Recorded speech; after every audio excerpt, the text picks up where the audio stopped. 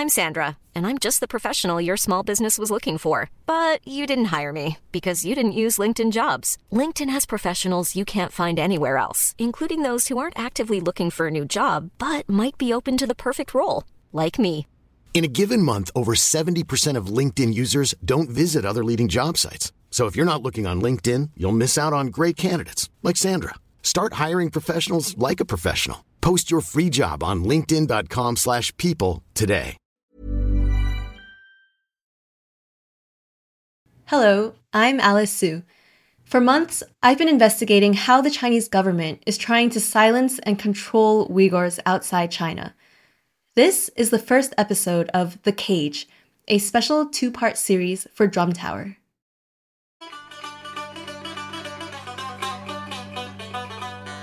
Before, I didn't really understand those folk tales. Yeah, it's like, what does it mean? Yeah. Now it's clear. Now it's clear for me. I've known Abduweli Ayub for years. He's a linguist and an activist, and he's from a city in China's northwestern region of Xinjiang. He used to run a school there teaching his mother tongue, Uyghur. Abduweli was imprisoned and tortured for that back in 2013. After his release, he left China. He eventually ended up in Norway, where he's been helping journalists to cover Xinjiang from outside. But that work has been getting harder. There is a bird in the cage, and there's another guy who's really strong. But his life is not the real life. A few months ago, I met Abduweli in Istanbul, and he told me an old Uyghur folktale. If the caged bird is alive and singing, the strong person outside the cage is alive and singing too. But if the caged bird dies, the person outside the cage dies as well. Uyghurs outside, just like a shadow. A lot of shadow are walking outside. But real life, real spirit is in the cage. The cage in Abduweli's story is his homeland, Xinjiang, where more than 1 million Uyghurs and other ethnic minorities were locked in re-education camps from 2017 to 2019. During that time, most Uyghurs outside China were cut off from everyone they knew in Xinjiang. My foreign friends can't understand it. They can't believe this is possible in the 21st century. They ask me, why don't you just call your parents? I told them I couldn't reach my parents. They say I should just call my mom. Do they think I am a fool?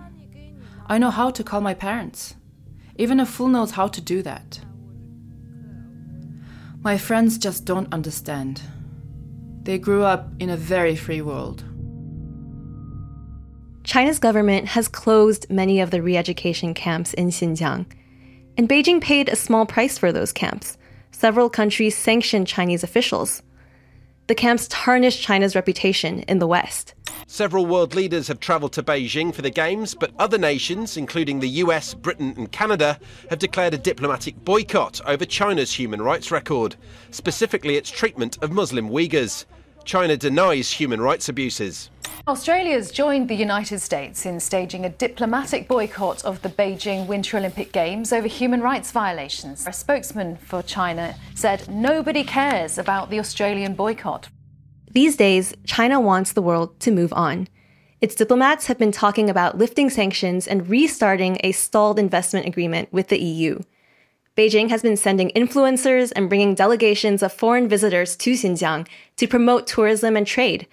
China's leaders want the world to think that everything there is back to normal. Part of that is sealing off the truth of what really happened in Xinjiang and what's happening there right now. But there's one group of people who know too much: the Uyghurs outside China. And a few of them still want to speak out. A couple of years ago, I started to hear that many Uyghurs were getting back in touch with their families inside Xinjiang.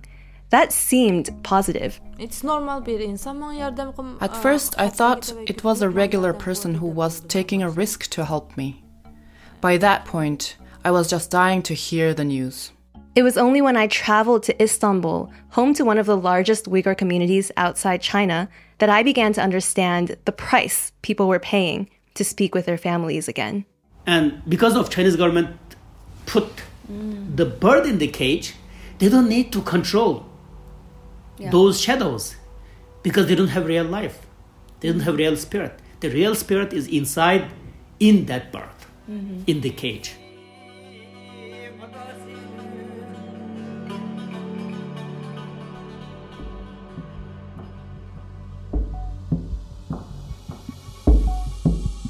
I'm Alice Su, The Economist senior China correspondent based in Taipei. In this first episode of our two-part series, The Cage, I'm looking at how the Chinese government is trying to normalize its crimes in Xinjiang. Beijing wants the world to forget about the camps. It wants Uyghurs overseas to stop speaking about the past. It wants them to comply with China's vision for the future. The Chinese government is now trying to silence and control Uyghurs overseas by using what they care about most, their families. And I wanted to find out, is it succeeding? This is Drum Tower from The Economist.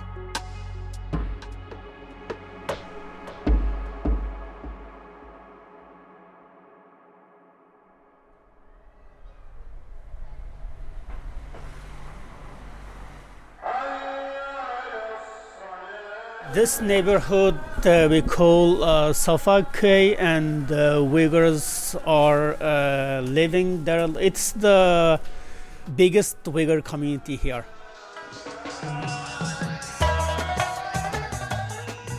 A few weeks ago, I traveled to Istanbul to visit the working-class suburb of Sefakköy. This is where many Uyghurs live, and it's obvious just walking around. There are Uyghur restaurants selling samsa, these really crispy baked lamb buns, and lagman, the famous Uyghur hand-pulled noodles. You can see Uyghur writing in Arabic script on the walls, and the shops are selling dopas, their traditional hats, and ikat-patterned atlas silk. There are also a lot of light blue flags of East Turkestan. They symbolize independence for Xinjiang. In China, these would be called separatist flags, and anyone who dared to wave one would be detained. But here, they're common. Uyghurs have been living in Turkey since the 1950s, when Xinjiang was taken over by the People's Liberation Army. Over the years, tens of thousands of Uyghurs have settled here.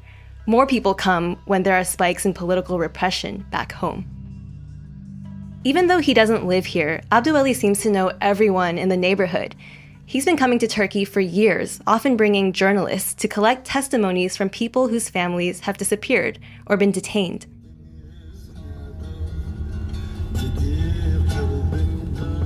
One of his friends volunteers to drive us around. We listen to an old song in the car. It's by a Uyghur musician who's been detained. This area is, most of them are refugees and immigrants. So people found their home here. Abduweli is really trusted, which is important when he's bringing reporters like me, who have Chinese faces. There are a lot of cases of mutual spying going on in this community. In 2020, a Uyghur man was shot on the streets in Istanbul after speaking publicly about how he had been forced to report on fellow Uyghurs to the Chinese authorities. In 2023, there were reports of a Uyghur filming other Uyghurs at a barbershop, again to send videos to police back home in Xinjiang. I can feel people tensing up when they see my face, but when they see Abduweli, they relax. We spent a lot of time speaking with Uyghurs whose families had been detained, but one of the interviews that stuck out to me the most actually wasn't in Sefakköy. It was with a woman named Negara. She's 32. She has long hair falling past her shoulders and an elegant way of carrying herself. She lives far away from all the other Uyghurs, alone in a seaside apartment on another side of the city. I've loved Turkey since I was a child. I dreamed of seeing it. Negara doesn't spend much time in the Uyghur neighborhoods of Istanbul. In fact, Abduweli makes fun of her for speaking more Turkish than Uyghur these days. We sit together and eat quietly in her meticulously clean apartment. We're talking only through Abduweli's translation until at one point she realizes that I speak Chinese. 你好 从早到你没有说吗 And then we talked directly. 没有我不知道我 When I was a child, I didn't watch TV. I didn't follow politics. I didn't know anything. We were an ideologically normal family. By ideologically normal, Nagara means that growing up, her family was in line with the Chinese Communist Party. They weren't pro-independence, they weren't radical, they weren't political, period. Nagara's family got along well with their Han Chinese neighbors. 我们邻居我们周围的 My neighbors, my friends, my father's friends, his business partners are all Han Chinese people. When I was a child, my father would go to the mainland on business trips. He had a fruit transportation company. His fruits was very good. It never had bruises. It was perfect for export. His Han friends would often come to our house. We'd invite them for dinner or eat with them in restaurants. They would give us presents and red envelopes on festivals when we were young. 小时候 So the last thing Nagara was expecting when she came to Istanbul was any kind of trouble. Unlike others I spoke to, she didn't leave Xinjiang to escape. She left China nearly 10 years ago, in her early 20s, because she'd fallen in love. 我有点调皮那时 I 候 was a bit naughty at that age. He was a boy from Turkey.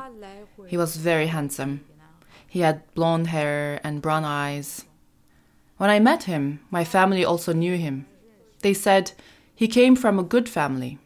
My family was happy, so I decided to come here with him. But a lot of things happened when I was here and I broke up with him.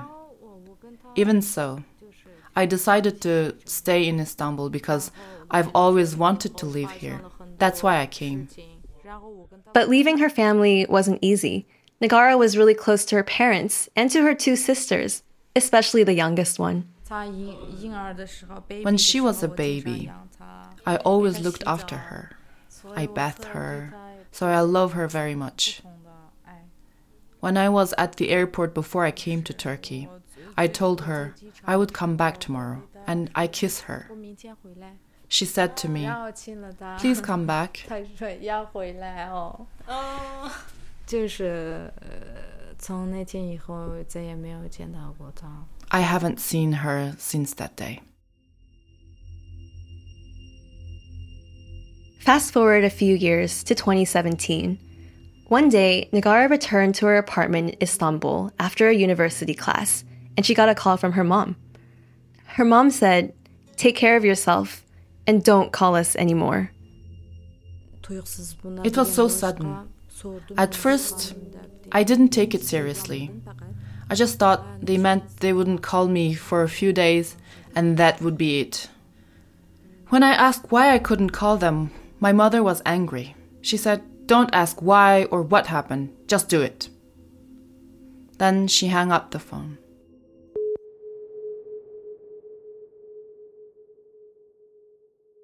After that phone call, Nagara's family vanished from her life.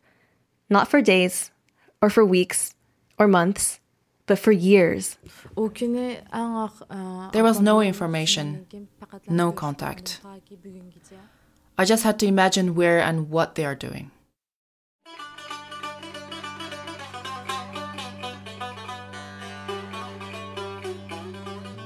Nagara's experience in 2017 wasn't unique. In the Uyghur neighborhoods of Istanbul, I met many others who'd lost contact with their families. And they reminded me that the backdrop to all this goes far beyond the camps of the last few years. Some of the Uyghur families I met told me stories about purges and labor camps going back to the Mao era. Others told me about fleeing after 2009, when violent ethnic riots broke out in Urumqi. It's been 3 days since bloody riots broke out, pitting ethnic Uyghur Muslims against the dominant Han Chinese. The spark? 2 Uyghur factory workers died in a brawl with the Han.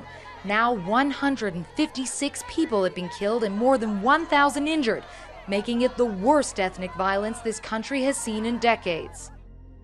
Chinese authorities responded with a security crackdown, but that sparked more unrest. Throughout the early 2010s, Uyghur extremists retaliated with a series of attacks. They drove a car into a crowd in Tiananmen Square, killing 2 bystanders in 2013. There's been a ring of police around Kunming's main station. In 2014, they killed 39 civilians in a bomb and car attack on a market in Urumqi. The same year, attackers killed 31 people with knives in Kunming train station. There were accusations that Chinese police also killed Uyghurs in clashes in rural Xinjiang at that time, but there was no way of verifying those claims. To the Chinese government, Xinjiang was spiraling out of control. In 2014, it launched a strike hard campaign against terrorism, separatism, and extremism. I was in Xinjiang in 2015 and 2016, and you could already feel that the mood was shifting. The police were checking young Uyghur men's IDs and phones on the streets and in the markets. In southern Xinjiang, on the rural roads, there were huge security checkpoints. My Uyghur driver and translator would go through full-body checks while I and other Han Chinese walked right through. Around that time was when Nagara moved to Istanbul, and many other Uyghurs started leaving or sending their kids abroad as well. I spoke to one on the phone. He lives in the United States. I came in second year of high school to Montana, which is like middle of nowhere. This is Kausar Wyatt. He's 26. He's got long floppy hair that falls over his forehead and an easy smile. He lives in Boston now. Kausar grew up in Atush, a city near Kashgar in Xinjiang's southwest. His dad worked for the local city government, and his mom was a teacher. His family wasn't political either. But they could tell that security in Xinjiang was getting tighter. There were new restrictions on fasting, praying, and wearing religious clothing. So I also had like passion for coming to US, and then my dad, probably he was wise enough to see things were getting worse, like by year on year. And Kausar's dad's instinct was correct. Because the next year, in 2017, people in Xinjiang started to disappear. That included almost every intellectual in Xinjiang, the poets, the journalists, the sociologists, the linguists, the keepers of Uyghur culture and history. They were now considered threats to the Chinese state. Most of them remain imprisoned today.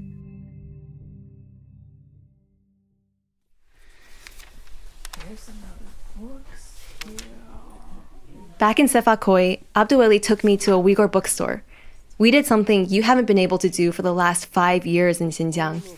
We flipped through the classics of modern Uyghur literature. Those publishers, all of them got arrested. All of them. And the book burnt, and the publishers got arrested. Look. There's I can tell you, one by one they got arrested.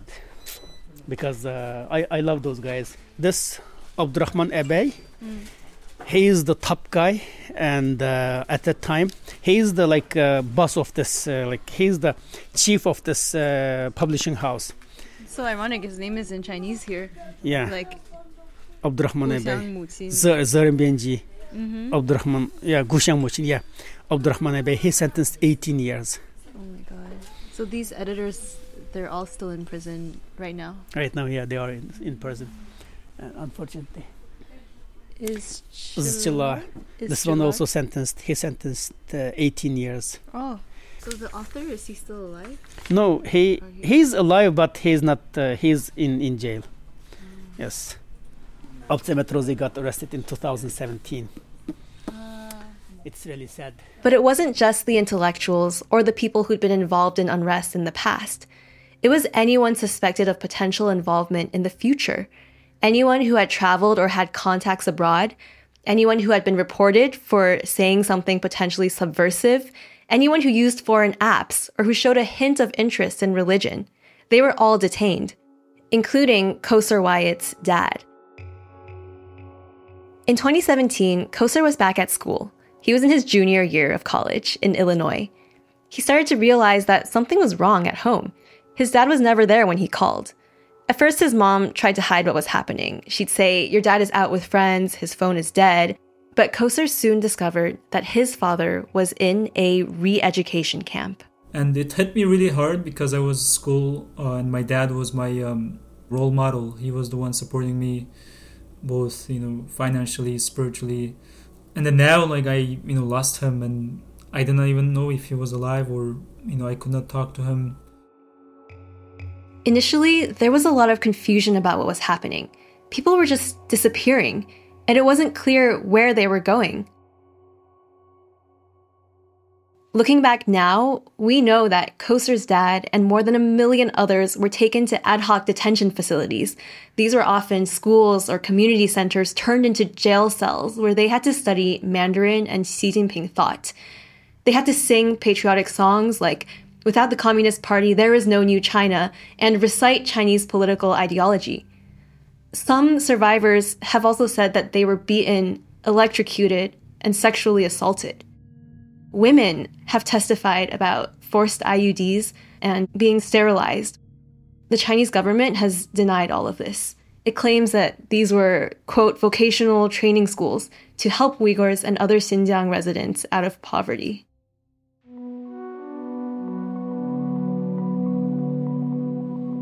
Back in Illinois, Kosar was hearing about all of this on the news, but he couldn't figure out what was happening to his own dad. He was talking to his mom every week on the phone, but they couldn't speak openly. There were always Chinese authorities listening. And Kosar saw that other Uyghurs were starting to speak in public about their detained families. But he was too afraid. I was still afraid of speaking up because, there's a fear that they put us inside. So even if my dad was taken, I'm afraid that if I do speak up, my dad would be sentenced 5, 10, 20 years. Or if my dad is taken, my mom would be taken if I speak up, or my siblings, or my extended relatives. So there's always that fear that, we grew up with, that if we do anything, against them, they would come at us. And even though I'm in a free world, my family, everyone is kept as a hostage. So I gotta be careful with my actions here.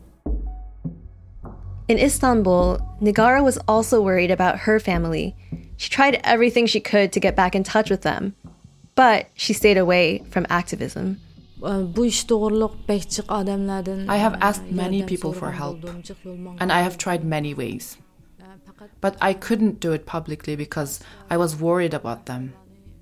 Other than that, I did everything. I've tried, I've asked, I've begged for help for many years. I never gave up. Once in a while, Nigara would send messages to her mother or her sisters on WeChat. She'd say things like, I really miss you today. And she never got any reply. She heard that they weren't in any camps, but she couldn't confirm it. Abdueli, my guide, was lucky to have escaped China before the camps began. But his older brother and younger sister were both taken. Abdueli saw that cage closing around Xinjiang.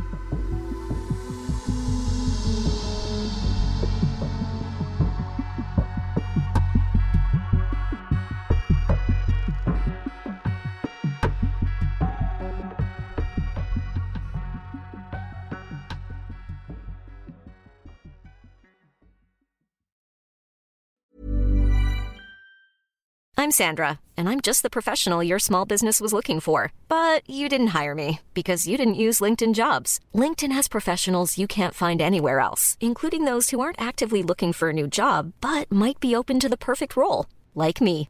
In a given month, over 70% of LinkedIn users don't visit other leading job sites. So if you're not looking on LinkedIn, you'll miss out on great candidates like Sandra. Start hiring professionals like a professional. Post your free job on linkedin.com/people today.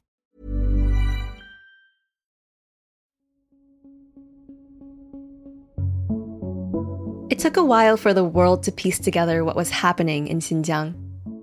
Journalists started reporting on the camps right away in 2017, but it took almost 2 years for the story to come together. In 2019, someone leaked internal Chinese government documents detailing the mass internment campaign in Xinjiang. China doesn't want the world to see Xinjiang up close, to see the crackdown it calls an answer to terrorism. There have only been fleeting glimpses of swelling detention centers, but now there's real proof. Secret blueprints of mass incarceration and indoctrination of Muslims. Activists started sharing satellite imagery that showed massive expansion of the camps and prisons and destruction of many shrines and mosques. Some detainees with foreign citizenship, especially Kazakhs, got out of China and started giving testimonies. Soon, Kosar would be asked to do this too. That year, American lawmakers started calling for sanctions on China's senior officials. We are sending a message to Beijing. America is watching, and we will not stand silent. China soon announced that it was closing the vocational schools. Xinjiang's governor said it was because everyone had, quote, graduated. 新疆参加3学1去的教培学员已经 And that was partially true. Some people were released from the camps, like Koser's father. But others, like his uncles and cousins, were still detained. Some might hear about the camps closing and think that Western condemnation had succeeded. China was changing its policy. But I think that's a misreading of what happened. Could it be that the camps had closed because they achieved their purpose? When I read the leaked Chinese government documents, I saw that there was a timeline for Xinjiang. Those camps were never meant to be permanent. They were just the first stage of a longer-term plan. There's a transcript of a secret speech that Chen Quanguo, the former party secretary of Xinjiang, gave in 2018. He talks about how Xinjiang should be stabilized in stages. The first stage has this intensive mass detention campaign, but then it moves to a stage of normalization. And Chen Quanguo emphasizes that normalization doesn't mean the strike hard campaign is over. Separatism is still a threat. Xinjiang still needs full police control. But that control should become less visible. The ad hoc camps were closed, but a parallel system of more formal detention and prisons was expanding. And the people released from the camps were still living under a web of invisible control. And soon, Uyghurs outside of China would start to feel that too. My last trip to Xinjiang was in December 2020. Every China reporter has a story about being followed around by minders in Xinjiang. And by minders, we mean those people in plain clothes who wait in your hotel lobby, they try to stop you from taking pictures, and they harass everyone you talk to. That happened to me as well in Urumqi, the capital, and in Korla, the city that Nagara is from. But what really stuck out to me on that trip is what happened when I went to Kashgar, the heartland of Uyghur culture. That's Abduweli's hometown. Suddenly, all the minders disappeared. It was bizarre. I was able to walk around everywhere without anyone following me, and I saw young Uyghurs working as tour guides and chatting at the night markets. In fact, I could imagine that if I hadn't known about the camps, and if I hadn't just been harassed so much in other parts of Xinjiang, I could think that this was a perfectly normal place. But that was an illusion, and it shattered on my last morning when I decided to go and try to meet a Uyghur intellectual. This was a man who had studied abroad, and his friends were desperate to know if he was alive or not. They told me they were sure he would want to see a reporter. They gave me his address. So I woke up early, and I left my phone and my laptop behind. Most compounds in Xinjiang have metal barriers and facial recognition at the entrances. But I got lucky. There was a group of Chinese parents bringing their kids out to school right when I arrived. They opened the gate. I slipped in. I found the apartment, and I rang the doorbell. He was there, with his daughter, and they wanted to talk. They explained why I didn't have minders. There was no need for them. Everyone in Kashgar was too afraid to say anything out of line. There were cameras everywhere and neighbors reporting each other and the constant threat of detention. The man's daughter had been through the camps. She told me Uyghurs inside of China had no hope left. She said, all we can think about is eating, sleeping, and staying out of the camps. We can't even imagine asking for anything else. And then she begged me to leave because she was afraid. That's what it was like inside the cage. So now the people inside Xinjiang had been silenced, and the Chinese government was preparing a new picture of the region to show the world. Momentum was building outside of China. Activists were calling for the UN Human Rights Commissioner to visit Xinjiang, so China wanted everything to look normal. But the biggest obstacle to that was the Uyghurs outside of China. They were the next targets. In 2021, Negara started to hear that Uyghurs outside China were getting back in touch with their family inside Xinjiang. She had a friend who told her to check her WeChat. She told me, if you didn't do anything wrong, then why not seek the help of the police in the community? You can ask for help from your WeChat friends and add someone on WeChat. She explained to me as though it was no big deal. She made it seem like it was easy. Like, ask someone to go to your family's home and check on them. She said, why are you scared? So I thought, maybe I can do this. I logged into my WeChat account and I saw that I had lots of friend requests. I guess that was normal, so I accepted a friend request from a man. The man told Negara right away, in Uyghur, that he was a police officer. But Negara didn't flinch. She asked him to help her find her family. Because I would spend every day wishing to see my father and mother. This was my biggest hope. I wanted to make them happier and fulfill their dreams. I mean, I loved them so much. The policeman was helpful at first. He said he tried to call Negara's father. But then he came back with news that stunned her. Her father had died. I couldn't move. My eyes went black. After that, I asked him to let me speak to my mother. I wanted to hear the news from her own mouth. So the police officer went to Negara's house, and he sent a recording of himself speaking with Negara's mother. That was the first time Negara had heard her mom's voice in 4 years. She played that recording for me. You can hear the policeman speaking to her mom. He says, I will help you. Treat me like your son. I can help you with anything. I asked Negara what her mother said. She just said thank you. She didn't say anything else. She was afraid to say anything else. What can she say? My mother cried during the whole process. She seemed to be afraid. She was very upset. I know because I heard her crying. Negara couldn't tell whether any of what the policeman said was true, but she knew her mother's voice. She could hear the fear in it, and she knew that all the power over her family's lives were in the police's hands. Kausar's story is different. Back in the US, he hadn't lost total touch with his family. He was calling his mom every week, and in 2019, his dad was released. Kausar was able to talk to him, although they couldn't discuss the camps.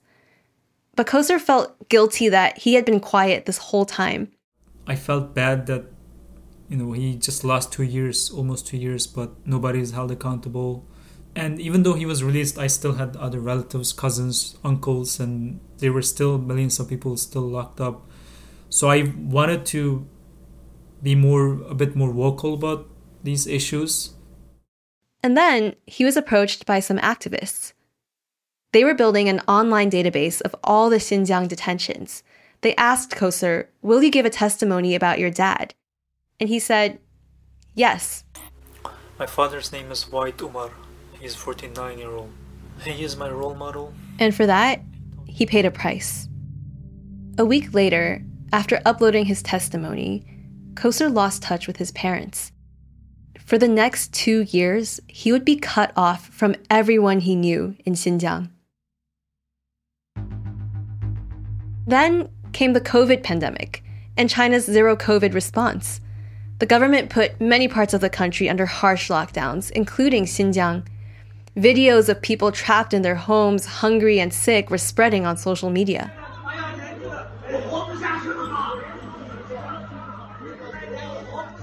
Kausar was worried. In 2021, he started calling his family's neighborhood committee back home in Atush. He'd call day and night, but when he told them that he was abroad, they would hang up. So then he called the district police station over 100 times, he says, at all hours of the day, and they hung up on him too. But then, one time, a man picked up, and he asked for Kausar's Chinese ID number.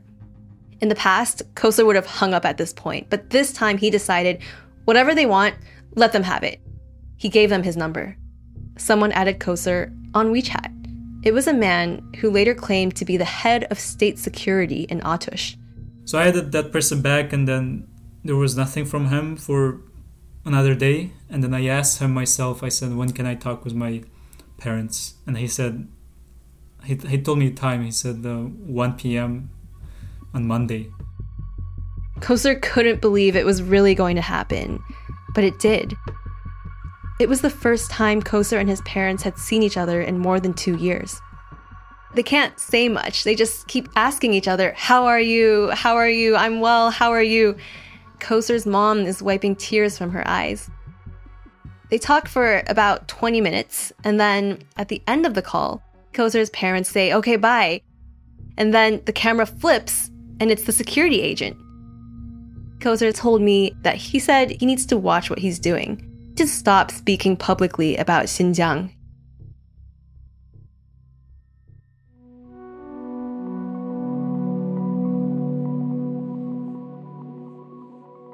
Negara and Koser were finally both back in touch with their families, but it wasn't what they dreamed of. There were people controlling their interactions, members of the Chinese security state. These security agents were offering to help Uyghurs find their families. But those promises of help soon turned into requests and threats. He said, if you don't send me a naked picture, I'm going to put your mother in jail. Negara would have to decide how much she would give up in order to speak to her family again.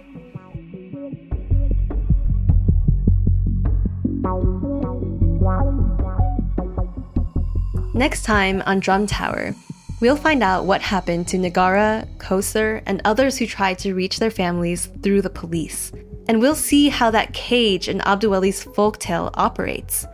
How does the Chinese state use Uyghurs' families to extend control beyond its borders? And how much are people being asked to give up for the sake of those that they love most?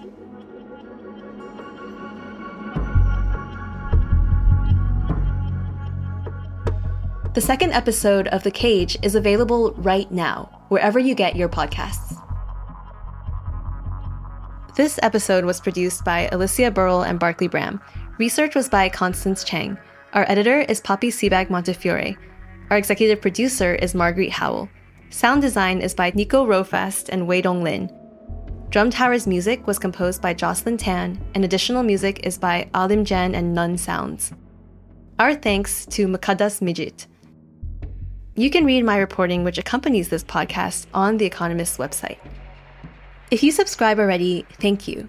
If you don't, we have a free 30-day digital subscription just for our listeners.